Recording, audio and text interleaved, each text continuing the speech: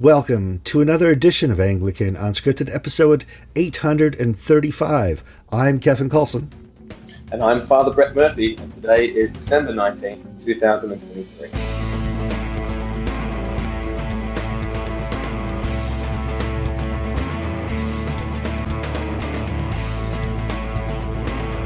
All right, thank you for joining us for another program on Anglican Unscripted. As you can tell, I have a new guest this week. He agreed to do an interview with Anglican Unscripted because he's making the social media news. And before he gets arrested, you haven't been arrested yet, right? I thought I'd have him on. I thought I'd have him on for an interview. This is the Reverend Brett Murphy, and I'm detecting an accent that is not fully British. What's going on there? Yeah, I was a reject from the colony, so they sent me back from Australia to the UK. They didn't want me in the penal colony. So you were recently in the Church of England. Tell me a little bit about your history here. Well, my wife and I felt the call of God to move to England in 2019. Actually, late 2018. We made the big move in 19, and we had a sense of God calling us to lead dying churches in the C of E to revival. So we hit the ground running, and what we definitely me, with a bit of naivety and rose-colored glasses on, didn't realize was just how theologically corrupt the C of E had become. And so I spent 5 years in the C of E attempting to revive churches that had really were on the brink of death. First way up north near Scotland, and then in the Midlands. And then when living in love and faith, the process of introducing gay blessings was coming into the C of E, which I prefer to refer to it as living in lust and fornication. When that was coming in, I had the Holy Spirit lay on my heart that I couldn't stay in any church that had apostatized to that level and was willing to bless what God called us in. So sought to leave and join GAFCON, and that's just what I did. But on the way out, the C of E, certain people, a cabal of very, very far left people, decided to hit me with a lot of spurious disciplinary measures. Yeah, they did that with the Episcopal Church when priests wanted to go into the AC, and at the time, the current presiding bishop, Catherine Jefferts Schori, had defrocked 770 of them, or right about there. So that's kind of the status quo of the enemy. So you're a Facebook friend, and I was going through Facebook, which my wife says I do too often. I don't know what she's talking about. Me too. And boom, I saw an article you linked to, and you said this fellow's a bloke. And I knew he was a bloke, and you knew he was a bloke, but I have a large American audience and a large international audience. What does bloke mean as a definition? So, bloke just means man. It's a colloquialism for man. Yeah, particularly in Australia, we use it interchangeably. Aussies tend to call men blokes and women sheelers. So it's just my Aussieisms. Okay, what happened when you did that? All hell broke loose. That's what happened. So while I was still in the Church of England at the time, still a functioning priest with PTO and a license, I started under God's instruction. I felt the call of the Lord to make commentary on my YouTube channel on things that were happening in the C of E. In perhaps a little naive yet again, trying to think that I could turn the tide, to start to bring back biblical orthodoxy. So the platform grew greatly to my surprise. I think I had like 20 views on a sermon I put on YouTube, and suddenly I was getting 150,000 on these videos or something like that, something wacky. And in the course of making those videos, I started covering Anglican stories mostly that interested me or that were quite shocking. And one cropped up that was sent to me by a friend that in the Diocese of Manchester earlier this year, about the middle of the year, they had appointed their first ever transgender archdeacon. And so I thought this is a fairly controversial moment. So I made this vlog, and I really just, the reason I made the vlog was to ask the genuine question, to use the platform to ask the genuine question, how on earth will this man, who ironically is called Rachel Mann? How will Mr. Mann actually pastor and lead as an archdeacon the conservative traditionalist Anglicans under his care? And of course, I never got an answer to that.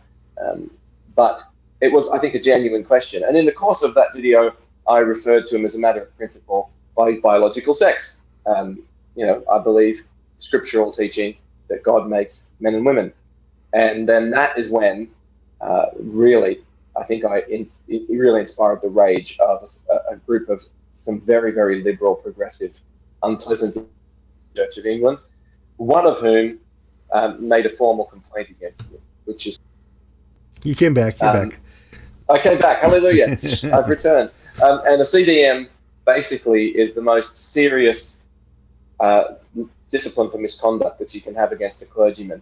Now, they really should only ever be used for exactly that, for child molesters or horrible abusers and bullies and things like that. They should not be used just to enforce someone's progressive ideology. But that's pretty much what happened. So they took issue to me misgendering. I don't believe in misgendering. I think it's a make-believe term. But, a man's a man, a woman's a woman. Yeah, I mean, I had recently had a neighbor who was transgendered, and we would get together frequently in groups here in the neighborhood that I am part of, and I would, according to him, misgender him frequently. He wanted to be a she, and he would wear the makeup and the wig, and he was not a Christian, so I would explain this in Christian terms, that I know that you want to be a woman, but you're trying to correct Kevin, and if you don't believe in Christianity, you probably believe in evolution. You can't undo 15,000 years of evolution that created Kevin's brain. I'm going to call you a man because when I look at you, I see a man. And there's just nothing you can do about that. And he finally, should I give his name? No, I'm not going to give his name. He finally acquiesced to that and he moved away last year. But, what are you trying to do here to make your gender permanent and mandatory? And exactly. And why should everyone else have to acquiesce to someone else's illusions? I mean, people will have labelled me a lot of nasty things. I don't mind. Blessed are ye when men persecute you and revile you for my name's sake. But one of the things they say is I'm transphobic. Well, I'm not afraid of trans people. I don't hate trans people. I just hold a different worldview based on the scripture, like you do. And I think that, like with your neighbour or with Mr. Mann, if I were to refer to them by their preferred pronoun and gender, which I believe is a delusion, I would be actually lying, and I would be defying God's word, and I won't do it. I just won't do it. I won't be compelled to do that. No matter what they throw at me, I just will not back off from it. This or any other matter of truth. It's not just sort of picking on the trans issue. It's a matter of truth versus untruth, and biological fact and biblical truth dovetailing perfectly together in this situation. So I'm just not going to back off from it. I don't know if they think I am. Well, we know from the Apostle Paul that love delights in the truth. Okay, and, Amen. And if you're going to sit here and have me as a friend, and I do love you, I'm going to tell you the truth. You're not going to like it, and and if it causes an end to our friendship, please know that I did it because I do love you, as described in the New Testament. That's what love is: telling the truth. So.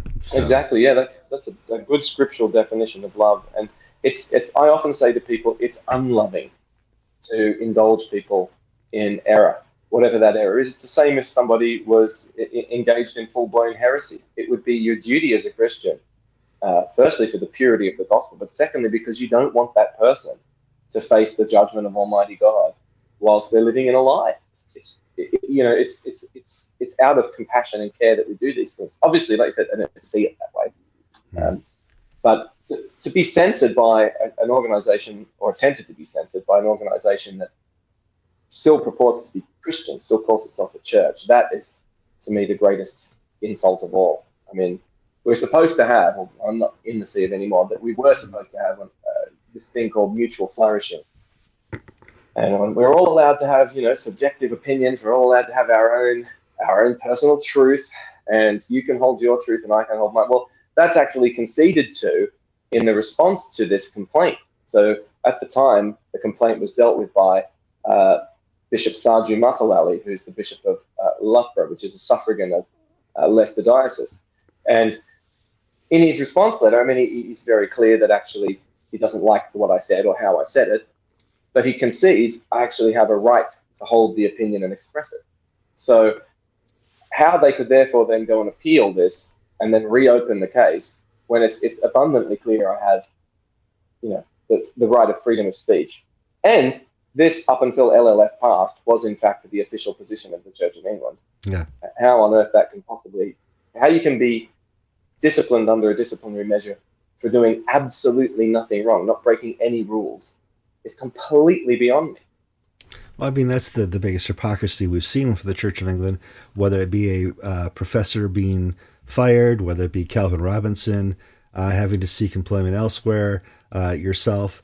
There's these cases where people have come up against this pendulum of liberalism, and there just doesn't seem to be any end to the swing of this pendulum.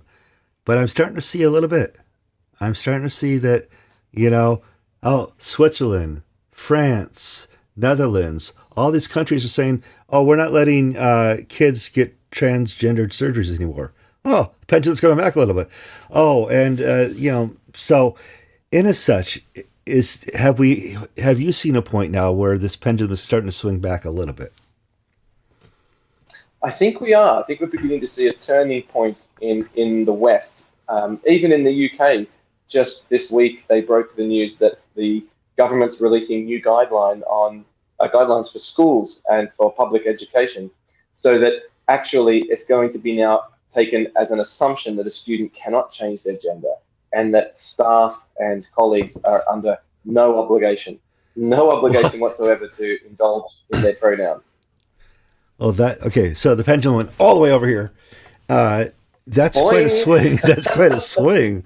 I had not heard that. That's interesting. So all this fake offense of the last 7-8 years in England, I'm offended that you're not using my preferred gender, is no longer going to be acquiesced to at the school level. Yeah, and that of course has been one of the major battlegrounds, for the future generations. And I mean, obviously there's still a lot of woke garbage peddled in the school system, but at least now, what has been basically the official position of the UK government has been that you must comply with these demands of these people who are, gender confused. Now you don't have to. And I got to thinking this morning, well, if that's the case, if that's the way that the UK government's gone, will the C of E be offering me an apology? Because apparently the rules now say that you're okay to do that. You're okay to misgender. Whereas one of the arguments in the complaint originally was, what if he turns up at a school, because they're often invited to schools, and there's a trans student and he won't identify their gender. How will that young person deal with that, et cetera, et cetera? Well, it's a moot point. It seems to me the whole thing's just a kangaroo court. And, of course, it has no actual meaning on me, Kevin, anymore. Well, I'm out. I mean, GAFCON. Yeah, well, you're out, but it does, though. You were spiritually abused. And that does have... Well, that's true, yeah. Okay, that does have meaning. You were bullied by bishops and clergy within a previous denomination that you were employed by. And that does have an effect on you going forward. Now, you'll grow from it. I speak as an elder here, What doesn't kill you in the church will make you stronger. But in that, you were able to move to a GAFCON, a safe location within the borders of the UK. How's that working out? It's been the biggest blessing of my life thus far. It's in my ministry. It's been amazing. For my wife as well and the kids, the Lord's been very, very gracious to us. So we took on Emmanuel Church in the Free Church of England, which is in Morecambe, which is sort of far northwest of England. And we arrived at a fairly derelict church with only 2 elderly parishioners left. The rest of them had just sort of Wow. passed away from natural Sure. atrophy. And I'm very, very grateful to God to say that we are now at an average of about 30 every Sunday in just 4 months. And our Christmas carols on Sunday, I think we had 70 people. So, I mean, God is very good. And I think that's part of the pendulum swing. Yes, People it is, in the churches are dead sick of woke garbage. They're just fleeing churches that are woke. And people in the culture come into this church because we have a lot of front porch ministries and outreaches. And people come into the church. I do a cafe morning, and people come and talk to me as the pastor. And they say, what does your church stand for? And, I just do what I say on the tin. And they say, oh, at last, a church that actually believes the Bible. And some of these people aren't Christian. Yeah. They're not actually converted, but they want the church to be the church, not whatever the C of E has devolved into. Yeah, I mean, for a lot of people, and especially people who grew up in Lord of the Rings era, reading the books, know that there's a good and an evil, and in fiction and in real life, and all of a sudden, all they see is evil. Where's the good? Well, the Church of England abandoned it. So I can see that there's no contrast in your life. GAFCON's there to help. Clearly, it's a long road for GAFCON to get a foothold there. That's tough ground. It is. It's tough ground, and reclaiming the genuine Anglicanism is a big thing, because when people hear the word Anglican, they think C of E. Yeah. So our mission tagline on our church, on all our promotional stuff, is Biblical Orthodox Anglican. And a load of people have said to me, that's actually very refreshing. It's actually attracted people. They've seen it on the posters and the signboard. And they said, wow, you literally are just putting it on the tin. But the first thing they ask is, but are you part of the C of E? And my answer is, no. No, absolutely not. Well, I mean, and we've arrived in 2023 at the end of the age of ruined brands. The Episcopal Church is a ruined brand. The Anglican Church is thanks to Justin Welby, is a ruined brand. Oh, and as of yesterday, the Roman Catholic Church is a ruined brand. And after I record with you, I have to go record with George and do a show on the Roman Catholic Church. Oh, joy. I want to thank you so much for your time, and I'm glad we got to introduce you to the audience. Where can they go online? Where can I provide links to so they can find out more about the Reverend Brett Murphy? Excellent. If they want to search on Facebook, Rev Brett Murphy, or Twitter, they'll find me. On YouTube, it's the same name, Rev Brett Murphy. And if they're interested in my church, they can search for Emmanuel Church Morecambe on Facebook as well. All right. Thank you, and God bless. Thank you, Kevin. God bless you too, brother.